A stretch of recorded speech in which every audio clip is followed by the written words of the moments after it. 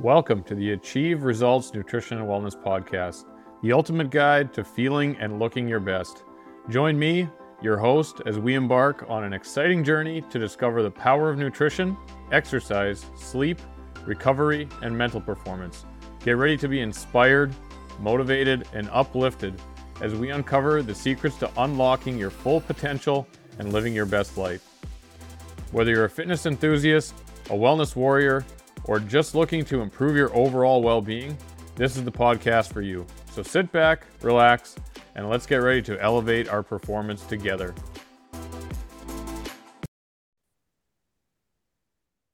Okay, so we have Dan Feldman, registered dietitian, joining us on the podcast today, and I am super excited to have you as a guest, my friend. Been following you for a long time online. I just love your approach to nutrition. Love that you're a fact-based guy, you're a science-based guy. I really appreciate that. You're not afraid to call some people out, which is cool. So Dan, welcome to the podcast. It's great to have you here, man. Thank you, my friend. It's a pleasure to be on. Yeah, so let's get started. For anybody who hasn't come across you, or just anyone who has and wants to know a little bit more about you, why don't you just tell us a little about yourself and your journey into the dietetics field? Sure. So yeah, I'm a registered dietitian. Obviously, I got my master's degree in human nutrition, also a recreational competitive powerlifter. Just a bit of background, I got my undergraduate and master's degree in nutrition from University of Delaware. And in 2016, 2018, I completed the dietetic internship, which obviously you're very well familiar with. In 2018 to 2019 at Long Island University Post, became a dietitian, passed the board exam in mid-2019. Spent about a year or so working in long-term care, so geriatric care, including during COVID. I was actually working in nursing homes in Queens and Brooklyn during COVID. If you remember at the start of it, in like March, April 2020, it was really like New York was the hotspot, so working in it throughout that. And in 2020, I shifted gears and left that job. And since then, I had started and run full-time a private practice, a health insurance-based private practice, working with a variety of different clientele. The majority are looking for weight management or muscle gain, stuff like that.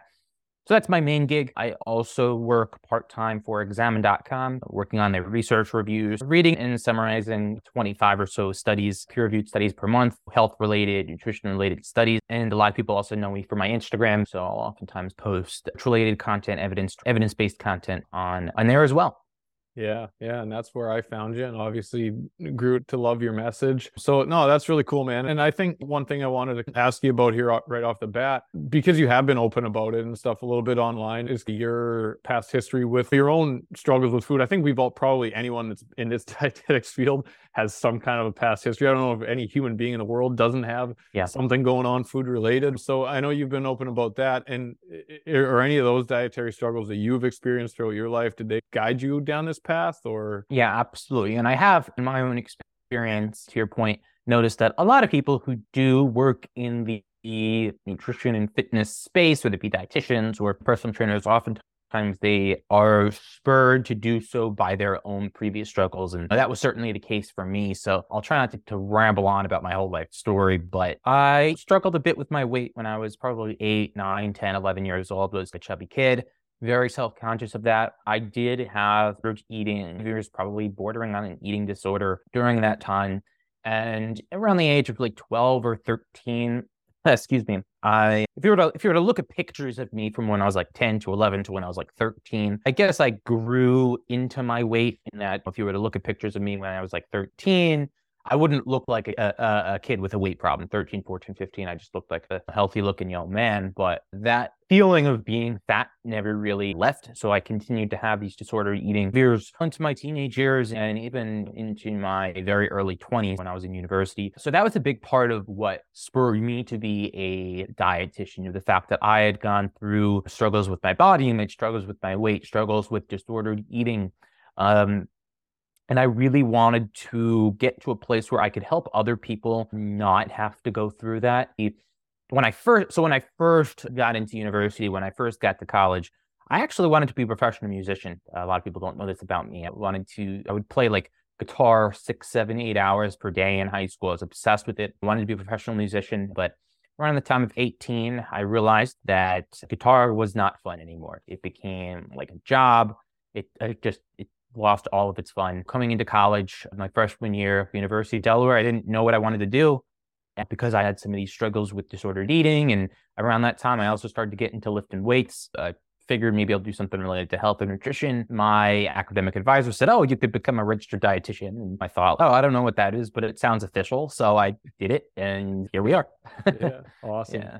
That's cool, man. Yeah, no, like you said, I think most people have some kind of a background, some kind of a history when you're in this field, and I think it has to do with it's a performance-based field as well, right? Like a lot of people, like you said, they're into fitness, they're aware of like their body and they want to look a certain way and just get driven down this path. I think it's hard to avoid for anybody who's in whatever, athletics, sports, like you said, even just in like the weightlifting crowd and anything that's aesthetically driven, right? So it's definitely tough. And that's been my experience with it as well. As I got more hardcore into diet, like in college, like I was a Division I hockey player and ended up playing professionally, and that's when I really took things to an unhealthy level. And my intentions were always good. I wasn't doing it to self-sabotage, but I was self-sabotaging without knowing it. And then obviously I had to go back to school afterward, get a second degree, become a dietitian. But yeah, man, so it's just interesting to hear your story, and it's cool that you were going to be the musician. I would love to hear, maybe you throw some guitar up on the Instagram once in a while. We'll see that. Yeah. If you do Google, I think if you Google Dan Feldman guitar, I think, or go to YouTube and type it in, you'll find old videos of me from 12 years ago, 10 years ago, playing guitar. So that stuff is still up there. That's great. I might have to go take a look. Yeah. So that one of my goals, I'll call it that, when I always said, hey, if I play professional hockey, I'm going to have a lot of free time, whatever. I'm going to learn how to play the guitar, right? So it was like one year right around Christmas, me and 3 or 4 of the guys, we all went over to the guitar store, bought guitars. Like we're all hyped up. Oh man, we're going to get so good. We've got lots of free time being whatever in the daytimes. And I think I lasted about 4 weeks and then got frustrated. I still have the guitar, but it's in a case. It might be dust at this point. I don't know. It is still here. Yeah, I got to build up the calluses, just like you do with lifting weights. If you're doing deadlifts, especially building up the calluses, but in this case on your fingertips, it gets easier over time. Exactly. There you go. So for anybody who came for the nutrition, but is also into music, there we go. But so let's shift gears here and let's get right into it. Obviously, you call a lot of people out on some bullshit, right? And essentially what it is, a lot of people that are cherry picking information or just having a very rigid approach, right, to nutrition, where I think the studies and the science and stuff is pretty clear at this point that the rigid approach really doesn't work any better than a little bit more of a relaxed and rational approach, right? Do you feel are the main things that people are focusing on that have very little impact on their health and body composition right now? Yeah, so most things that a lot of people tend to focus on tend to be less important than they think. And one thing I will say is I've tried to not call people out as much just because I don't want to be a dick. It's a fine line between calling people out who are charlatans or whatever and then being a dick. So try not to do that as much, but I do think that there is a tendency to oversimplify things and also to demonize individual foods or individual ingredients. I think that's something that a lot of people do, a lot of quote unquote influencers do, because it's very palatable to do. If you are on social media, you are competing for attention, for likes, for follows, seeing seed oil, it's terrible for you, or these vegetables are bullshit, or seeing grandiose claims that this is horrible for you, or this is the only way to health. That kind of is more entertaining than saying, foods you can eat in moderation. You should really be eating a lot of fruits and vegetables. And if you're focused on weight management, eating more protein. But I guess just to get back to your question, I think a lot of people focus on demonizing specific foods or specific food ingredients. So that might be where a lot of, especially the kind of ancestral carnivore keto people, demonizing seed oils, getting obsessive over seed oils, or just all processed foods, or all sugar, or carbohydrates in general, taking this black and white approach whereby, okay, if I just eliminate this food or this food ingredient, then I'm going to be healthier. I think a lot of us don't want to admit that kind of the boring nutritional advice, which is, like I said, eating a lot of vegetables and fruits and a high protein diet and being fairly active, getting enough sleep, managing stress. These are the things that really have the longest lasting impact, building positive habits. But I think a lot of us are overly focused on the one thing we need to avoid, or the one diet that is the magical diet, the carnivore diet or vegan diet or whatever it is, that is just like the one thing that we've been missing. So I think people like to take the kind of overly simple approach as opposed to looking at just their overall lifestyle habits and making small, sensible changes over time. And even as I say that, it sounds boring, right? How boring does it sound to say, okay, like, why don't we just start eating more fruits and vegetables at our meals, or add in a little bit more exercise, or keep a consistent sleep. So these are things that do have a very significant impact on our health and longevity, but they're boring because we've heard them before, because they're true. And people like to think that they've been lied to, and they just like to focus on demonizing stuff and oversimplifying things. So that was a rambling answer, but hopefully that kind of makes sense. I think that gets the point across. And that's the thing. You talk to a lot of people, and it's just maybe confusion or whatever. But like you said, people do love to key in on those one or two things, right? You'll talk to, I'm sure you get the same kind of comments that I get, right? When you say you're talking to a client for the first time, right? And they're like, well, I don't really understand what's going on. I eat so healthy. Like, I don't eat gluten. And you're just like, okay, but that has no impact on what we're trying to do here, right? Yeah, okay, if you have celiac, then yes, absolutely, that should be out. Or I know how to eat healthy. I just got to cut out gluten and dairy, right? And it's just, okay, sure, moderation, totally. But yeah, I just think a lot of times people get caught up on things that just don't have such a big impact. I guess we probably answered the question, like, are people making nutrition, in your opinion, are we making it a lot harder than it has to be in a lot of cases?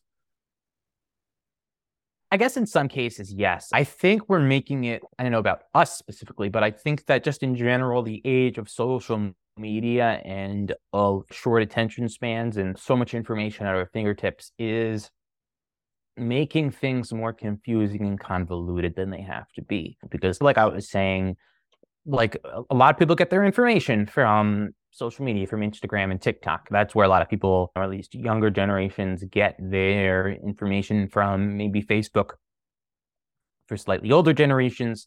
And those social media platforms, especially in TikTok and Instagram, are more so entertainment competing for your attention than really good information sources. If you look at some of the zealots, like I think Paul Saladino is, I know I said I try not to like call people out or be a dick, but the information he puts out is not accurate objectively, but he's really good at making entertaining, clickbaity like content and grabbing your attention. I think, and it's a skill that he has of just saying, like, making these kind of claims, these scary claims, like these inflammatory chemicals that they don't want you to know about, and really putting on a show or having a shirt off in a Whole Foods. And it's an entertainment. It's entertaining, but it's not accurate. And I think that is a part of what I think makes delivering accurate information difficult. So I don't know if it's that we're necessarily complicating it, but I think the means of communication can favor misinformation or disinformation, because the accurate information is not necessarily what's going to grab our attention. So I think that's a pretty significant component of it there. And I think also people just don't want to hear the boring stuff. People don't want to hear that they just need to eat more fruits and vegetables, because it requires some work, requires some discomfort. If you're not used to eating a lot of fruits and vegetables, or you are eating a lot of highly processed sugary foods and whatnot, and it's harder to change what you know deep inside is effective. I think oftentimes a lot of us know how to improve our lives or what we're really struggling with on some level, but we don't want to face up to the fact that we already know what to do. So we gravitate towards these kind of quick fixes, these obscure solutions that might get you results in the short term. Like, I'm sure a lot of people who are following just a traditional American diet, if they switch to a carnivore diet, they'll probably see improvements in a lot of health markers because they'll end up eating fewer calories. They'll cut out a lot of processed foods. But the question is it actually sustainable? Is it actually building new sustainable habits? Yes. So are we making things more confusing and harder? Yes. Although I think it's not necessarily just people who are really trying to make things harder, but I think it's more so just a product of just our digital age. Yeah, for sure. And like you said, that's a good way to think about it, right? It's entertainment at the end of the day, right? It's like who can get the most eyes, like you said, the clickbait stuff, right? And it's all the basic stuff, like we've all heard it before, right? And everybody's heard it before. But like you said, it's so much easier to key in on, maybe, maybe the reason, maybe it's not that I don't eat enough fruits and vegetables and I don't move enough. Maybe it is that my vegetables are poisoning me. Yeah. That sounds, and we always want that thing that is like you said, that obscure, like that magic, like I'm a little bit different. I'm not like other people. Maybe that my vegetables really are poisoning me. And I think that's the thing, is when it's new and it's different and it's not the same old stuff that you've grown up knowing, then you want to maybe give that a shot. And then that gets a lot of attention from it. So yeah, man, but no, I agree with you too. I think that's it. We do make things, I think, like you said, if a lot of people were able just to take that deep look inside and be like, yeah, like I could lay off a little bit of this. I could do a little bit better here. I could add some fruits here, some vegetables there. I could add a walk here. I could add a workout there. Things would probably go a lot better for people. Yeah, I agree. Totally. All right. So through your experience then, obviously you have your own private practice, in obviously things in moderation and stuff, but what would you recommend to someone who comes to you looking for fat loss, I would just say body composition improvements? I think that's what the general population is after, right? They want to burn some body fat. They want to gain some muscle. In doing so, they want to improve on their health markers and improve on their energy levels and things like that. So do you have any kind of a structure or framework that you follow for the best dietary approach for people to take? So I start where the client is at. If someone comes to me, I think a lot of us are quick to say, oh, we just have to do this or we have to do that. This is the way. But whenever I meet with a client for the first time, I like to just hear a little bit about their background. I like to let them talk a little bit and just see where they're coming from.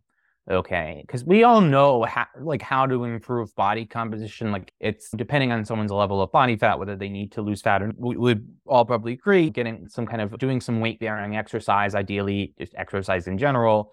If they do need to lose fat, and getting them in a calorie deficit, whether it be through tracking or whether it be through eating lots of fruits and vegetables to have more volume in and more protein and et cetera, et cetera. But I like to get a little bit of background on them first, to think in my mind of, and maybe brainstorm with them or just come up with some ideas as to what might be the lowest hanging fruit for them, what might have the greatest impact for them now based on where they're at in their life.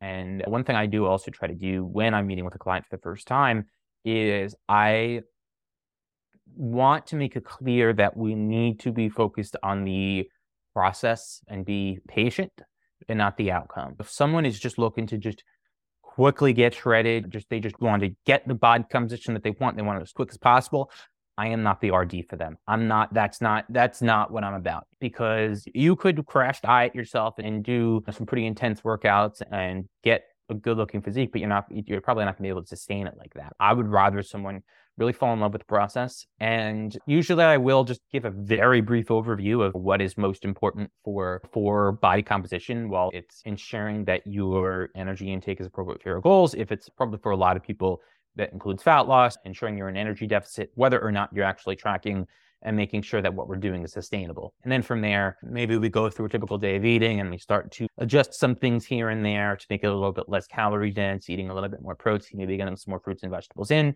depending on where they're at in their life, see if that interest for maybe starting an exercise routine is there, and then see, okay, how are they dealing with stress? Because so many people stress eat, especially people who are struggling with their weight, just in general. Like, a lot of people stress eat. And so at least acknowledging that and starting to discuss how someone copes with stress is also going to be really important.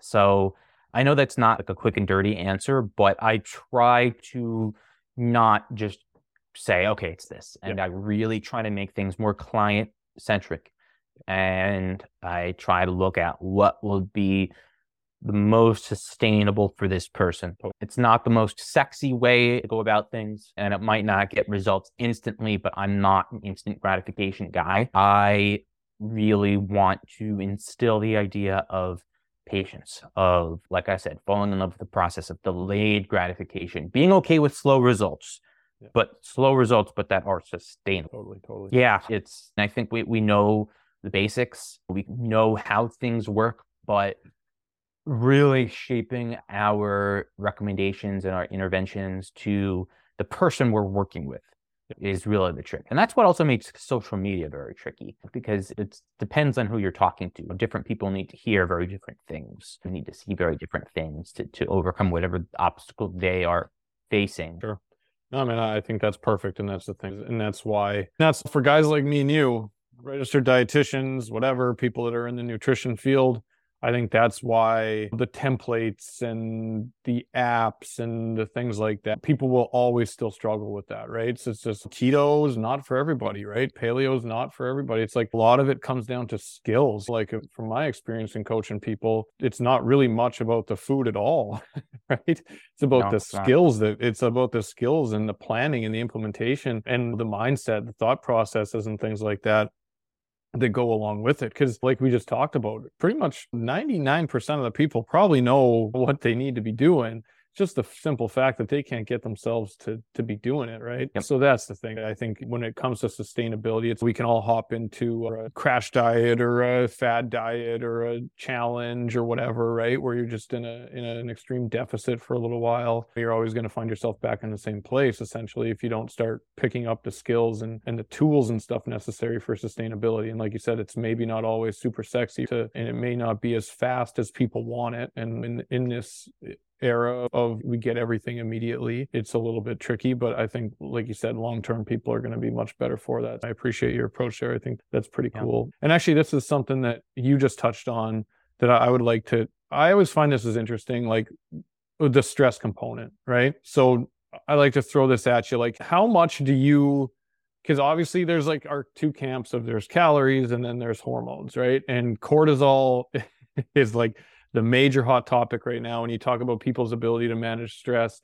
and how it leads to stress eating. So in your opinion, or from the things that you've read and studied about this, like how influential is like specifically cortisol or stress hormone related to people's weight issues? Or is it more a matter of stress throws people's routines off? So from my understanding, I don't believe cortisol, independent of calorie intake, is going to make someone gain weight. I've seen those claims like before, and I don't think that's the case. I don't think there is a mechanism by that. But just stress in general, I think, is a tremendously important factor for people's habits and for people who are trying to accomplish something difficult within our context, that's improving their lifestyle, improving their health, losing weight, and what have you. Stress and coping with stress I don't think it's necessarily related to cortisol, but just is a really big barrier. Because a lot of us, I would probably say most of us, myself included, we struggle with coping with stress. If you're a human and, you are going to experience stress, there's physical stress and there's emotional stress. It's just part of life. And if we don't have a means to cope with that in an effective way, it can make it very difficult to follow an eating or exercise routine, because particularly eating very kind of hyper-palatable, calorie-dense stuff, it does give us kind of short-term stress relief. I think that we are wired to some extent to derive comfort from food. There's probably a biological mechanism by which higher calorie food, fatty food, sugary food does give us that sense of comfort.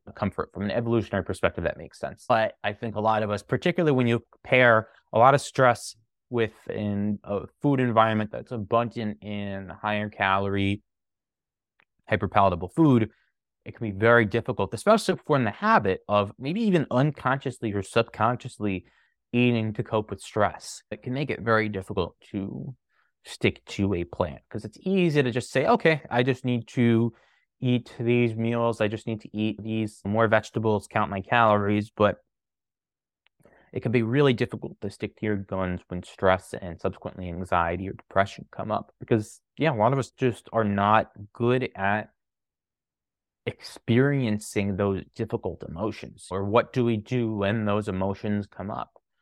And yeah, so I really think that is where the issue lies. It's when we're stressed, are we able to stick to our nutrition goals or our exercise goals? I think it more so affects nutrition and probably sleep. And then we don't sleep enough. If we're stressed, we may not sleep as much. And then there is literature demonstrating that when we don't sleep as well, we have a harder time regulating our intake. Again, just to summarize, I don't think it's cortisol in and of itself necessarily, but I think it's just the effects that stress can have on the potential to stress eat, and just how it can make us feel less in control of our lives and less in control of our behaviors. So being able to cope with stress is of paramount importance. Totally. Yeah. And yeah, that's the big thing, right? And I think I'm pretty in agreement with you there, right? Where it's obviously going to be, it's never one or the other. Usually it's always everything put together. Is there any stress coping mechanisms that you use with your people? I always try to relay it as it's like you said, there's something ingrained biologically in us. Food is too much a part of our lives and our whatever, everything, right? Our society, our social aspect, it's part of our ability to sustain ourselves as living human beings, right? So it's always going to be there. But my thing is, it's finding these alternative coping mechanisms to times when you are stressed and starting to pick up on trends, especially, right? Starting to identify when, okay, a hard day at work means I get to stop by the McDonald's on the way home because I had a hard day, right? And start to pick up on these routines and stuff that we start to create around it. My big thing that I try to work with people is it's like, I don't feel like we're going to abolish this, right? This is not something you're just going to never stress eat again. But what are the tools that we can pick up to maybe reduce that by 10%, 20%, 50% at some point and make a massive impact on our lives there. I don't know if you have any stress reduction tips or tools or whatever that you use with your people that you find super helpful. So sometimes what I'll ask people is, pretend you're my client for a second, I'll say, what makes you feel good outside of eating or eating calorie-dense food? What genuinely makes you feel good and makes you feel relaxed? And what's something that you could look forward to that's not food related or even exercise related, that you could generally look forward to? And I generally start from there. For some people, that could mean just stopping for a few minutes and just taking a breather, meditating, which is what that is, or just listening to music. One thing I do for myself, which I highly recommend, is watching Impractical Jokers, if you're familiar with that. Or just in general, people are like, oh, you shouldn't watch Netflix or you're lazy, whatever. Fuck that. Watch a funny TV show or a funny movie. For me, watching Impractical Jokers, it will just make me laugh. And sometimes I just need that to just stop. But yeah, anything that you can do to just stop for a minute and breathe, meditation. And I utilize meditation to be great. Listening to music, talking to a loved one. And it's not to say that you're never going to stress eat, like you said. I think we all do sometimes, but it's at least coming to the realization or really internalizing the fact that stress is a part of life. It's not a matter of if you're going to feel stressed, but when you will feel stressed. We all get stress. And how do we cope with it when it comes up? Yeah. Yep. Totally. Yeah, man. I agree with you there. I think that's the big thing, right? I think, and that's just life in general, right? It's managing the highs and the lows. And I think the people that are best at doing that are the people that stay pretty successful at whatever it is they're trying to work toward, right? So I think that is just part of the process of the whole idea of just healthier eating and healthier lifestyle and stuff is just, yeah, management of the highs and the lows and starting to understand what are the things that make you feel best. And I think it's such a simple question that you ask, but it's so impactful, right? It's just what makes you feel good. Yeah. You don't always have to be doing what other people are like telling you should be doing. And that was like a interesting one when I was working at the university. I was talking about a girl that was stress eating a lot, and her thing was she liked to make like jewelry, right? And I was like, yeah, that's not something I would ever have thought of, right? But it's like, hey, this calms you down. This is something you enjoy. This relaxes you. And that was something that was super impactful to her, right? Yeah, I think you hit it on the head there. It's just like, what makes you feel good, right? Start to do a little bit more of that stuff and a little bit less of what you think everyone else thinks you should be doing in this situation, right? Yeah, exactly. Really. And it comes back to something when we're working with someone and providing dietary recommendations. It's individualizing things to the person you're talking to. And sometimes that means being a little bit less analytical with things, and just something, I read a lot of research and do a lot of evidence-based stuff. A lot of us in the evidence-based space, we're analytical with reading research and making guidelines, but at the same time, when we're working with someone, we have those evidence-based approaches and whatnot, but sometimes we have to take our foot off of that just a little bit and also just be a person and just be there with this person as though you were their friend, and just listen to them and hear what's going on and work with them from one person to another. So sometimes, rather than just directing someone or telling them what they should be doing, it's listening. If they start talking about something they really enjoy, focus on that. Totally. Yeah, absolutely. No, that's great, man. That's good stuff. I guess to take it a little bit back to what we were speaking about at the beginning there about like social media and some people that are spreading some misinformation and stuff. How do you think that, or what would be your recommendations? Because you are a super evidence-based guy. You take the time, you read all the articles, you're up with the science and what's obviously, I guess, the majority of the proof right now. And so where can, other people, or how can they safeguard themselves against this constant stream of, like I said, maybe sometimes it's misinformation, sometimes it's just cherry-picked information, sometimes, like you were saying, it's more for attention. But how can people find the stuff that's most valid for them, for the human population?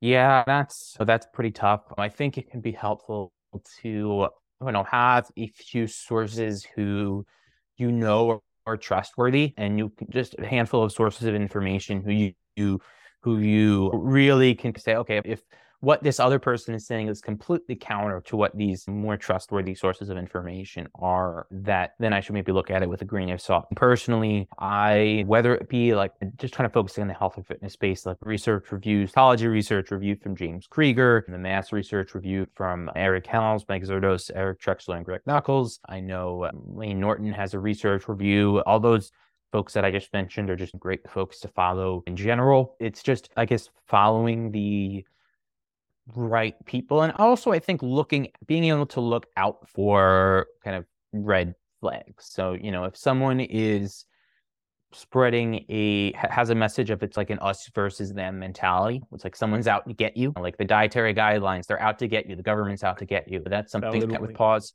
Yeah, if someone is providing information that starkly contrasts full consensus, someone is saying that you just shouldn't eat vegetables, or that lots of butter is good for you and high LDL cholesterol is good for you, is it more likely that expert panels and scientific consensus is all wrong, and this one influencer is right? Or is it possible that maybe this influencer who has books to sell, who has programs to sell, who has a supplement company to sell, is out for just trying to make money? You know what I mean? So yeah, and if someone is saying something that is counter to common sense, again, don't eat vegetables. Yeah, so Should that be a kind of shit. no-brainer is what you're saying? Yeah, that kind of shit. I do think it can be good, and this is something maybe not everyone can do, but if you're able to get a hang of reading at least a little bit of research, or at the very least, some of the research reviews that I mentioned are really good places to start. And then I work for them, but the Examine research review, obviously, I'm biased because I work for them, but if I can cut also you off, really. Sorry to cut you off there, but yeah, Examine is, I think, for just general population, Examine does an incredible job of just generalizing studies and putting stuff in a super like digestible, like easy to read way for just like anyone can understand it, right? Yeah. So the Examine website is great. Like I said, obviously I work for them, so biased, but we're really, the goal there is there's no funding. There's no we don't accept any funding from like products or anything like that. It's independent research. I'm just trying to put good information out there, and that's, I think, really important as well. Yeah, and know that just because someone has a very large following, that doesn't necessarily mean that they are accurate. And just because someone is good at getting your attention, is entertaining, also doesn't mean that they are accurate. Totally. Yeah, man. No, I appreciate that. And I think, yeah, like you said, you got to be careful. And yeah, in most cases, if it sounds too good to be true, usually too good to be true from Yeah.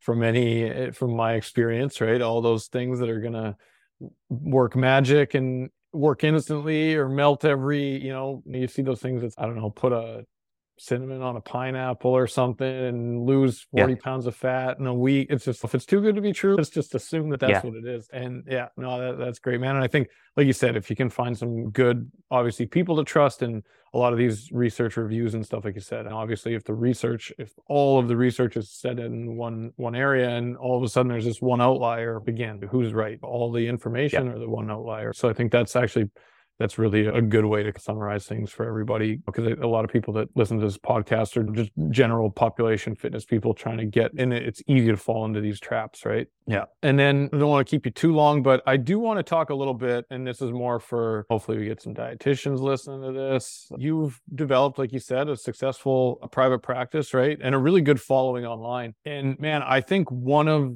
the things that, I'm not going to say it like upsets me, but I just wish we, as dietitians, we did a better job of getting our word out there better, man. And I don't think there's enough like dietitians represented in the nutrition space. And maybe that's just me. Maybe I don't pay attention to the right people, but I feel like so much of the authorities in nutrition don't necessarily have the training of a dietitian. I understand, whatever. We get our dietetics degree. If you stop there, you're Yeah. probably not getting too far. But I do think there's a lot of people in this dietetics field that have some really good things to say and have gone on to like really make this their life. And I wish we did a better job as dietitians of getting the word out to people and getting more recognized and having greater followings. And this is something that you're doing a really good job of right now. I guess is your recommendation for other dietitians that are maybe looking to start private practice or just get more well known through social media and make a bigger impact on people in a positive way?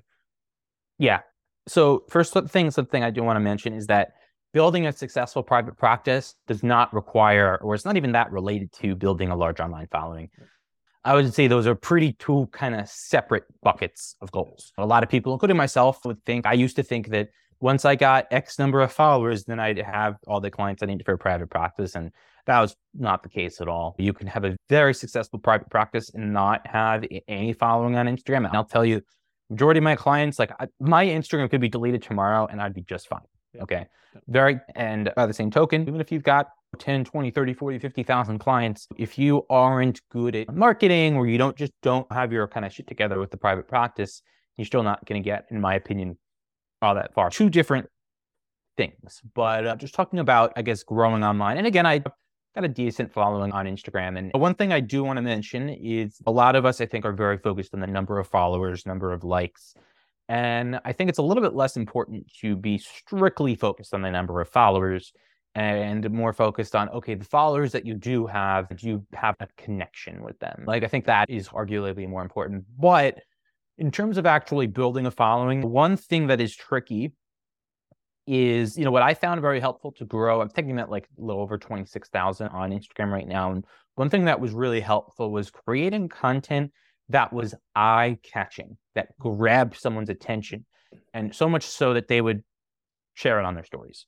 That was the key. Once I started creating graphics that conveyed a visceral idea, that conveyed an idea that a lot of people feel strongly about viscerally, but maybe aren't able to express. If I could create something, an image that really expressed that and express it in a way so as to capture someone's attention, so they're like, oh, and it just really grab their attention and they'd click the share button and click follow. That's really the key. So it's how can we do that? How can we create content that in this social media age of short attention spans of TikTok, Instagram, how can we create content that's very engaging without being scummy about it, without being a Paul Saladino? Hey, here's me with my shirt off. Here's all here, and I'm barefoot in a Whole Foods. Here's all the bullshit that spinach is. Obviously that's very eye-catching and it's part of what's made him grow, but it's also really scummy that he is promoting misinformation and just saying wrong things and just being shitty grows following. How can we find the best of both worlds? So it's in thinking about what that looks like for you. Maybe if there is a topic that you think is a pretty palatable topic, like for me,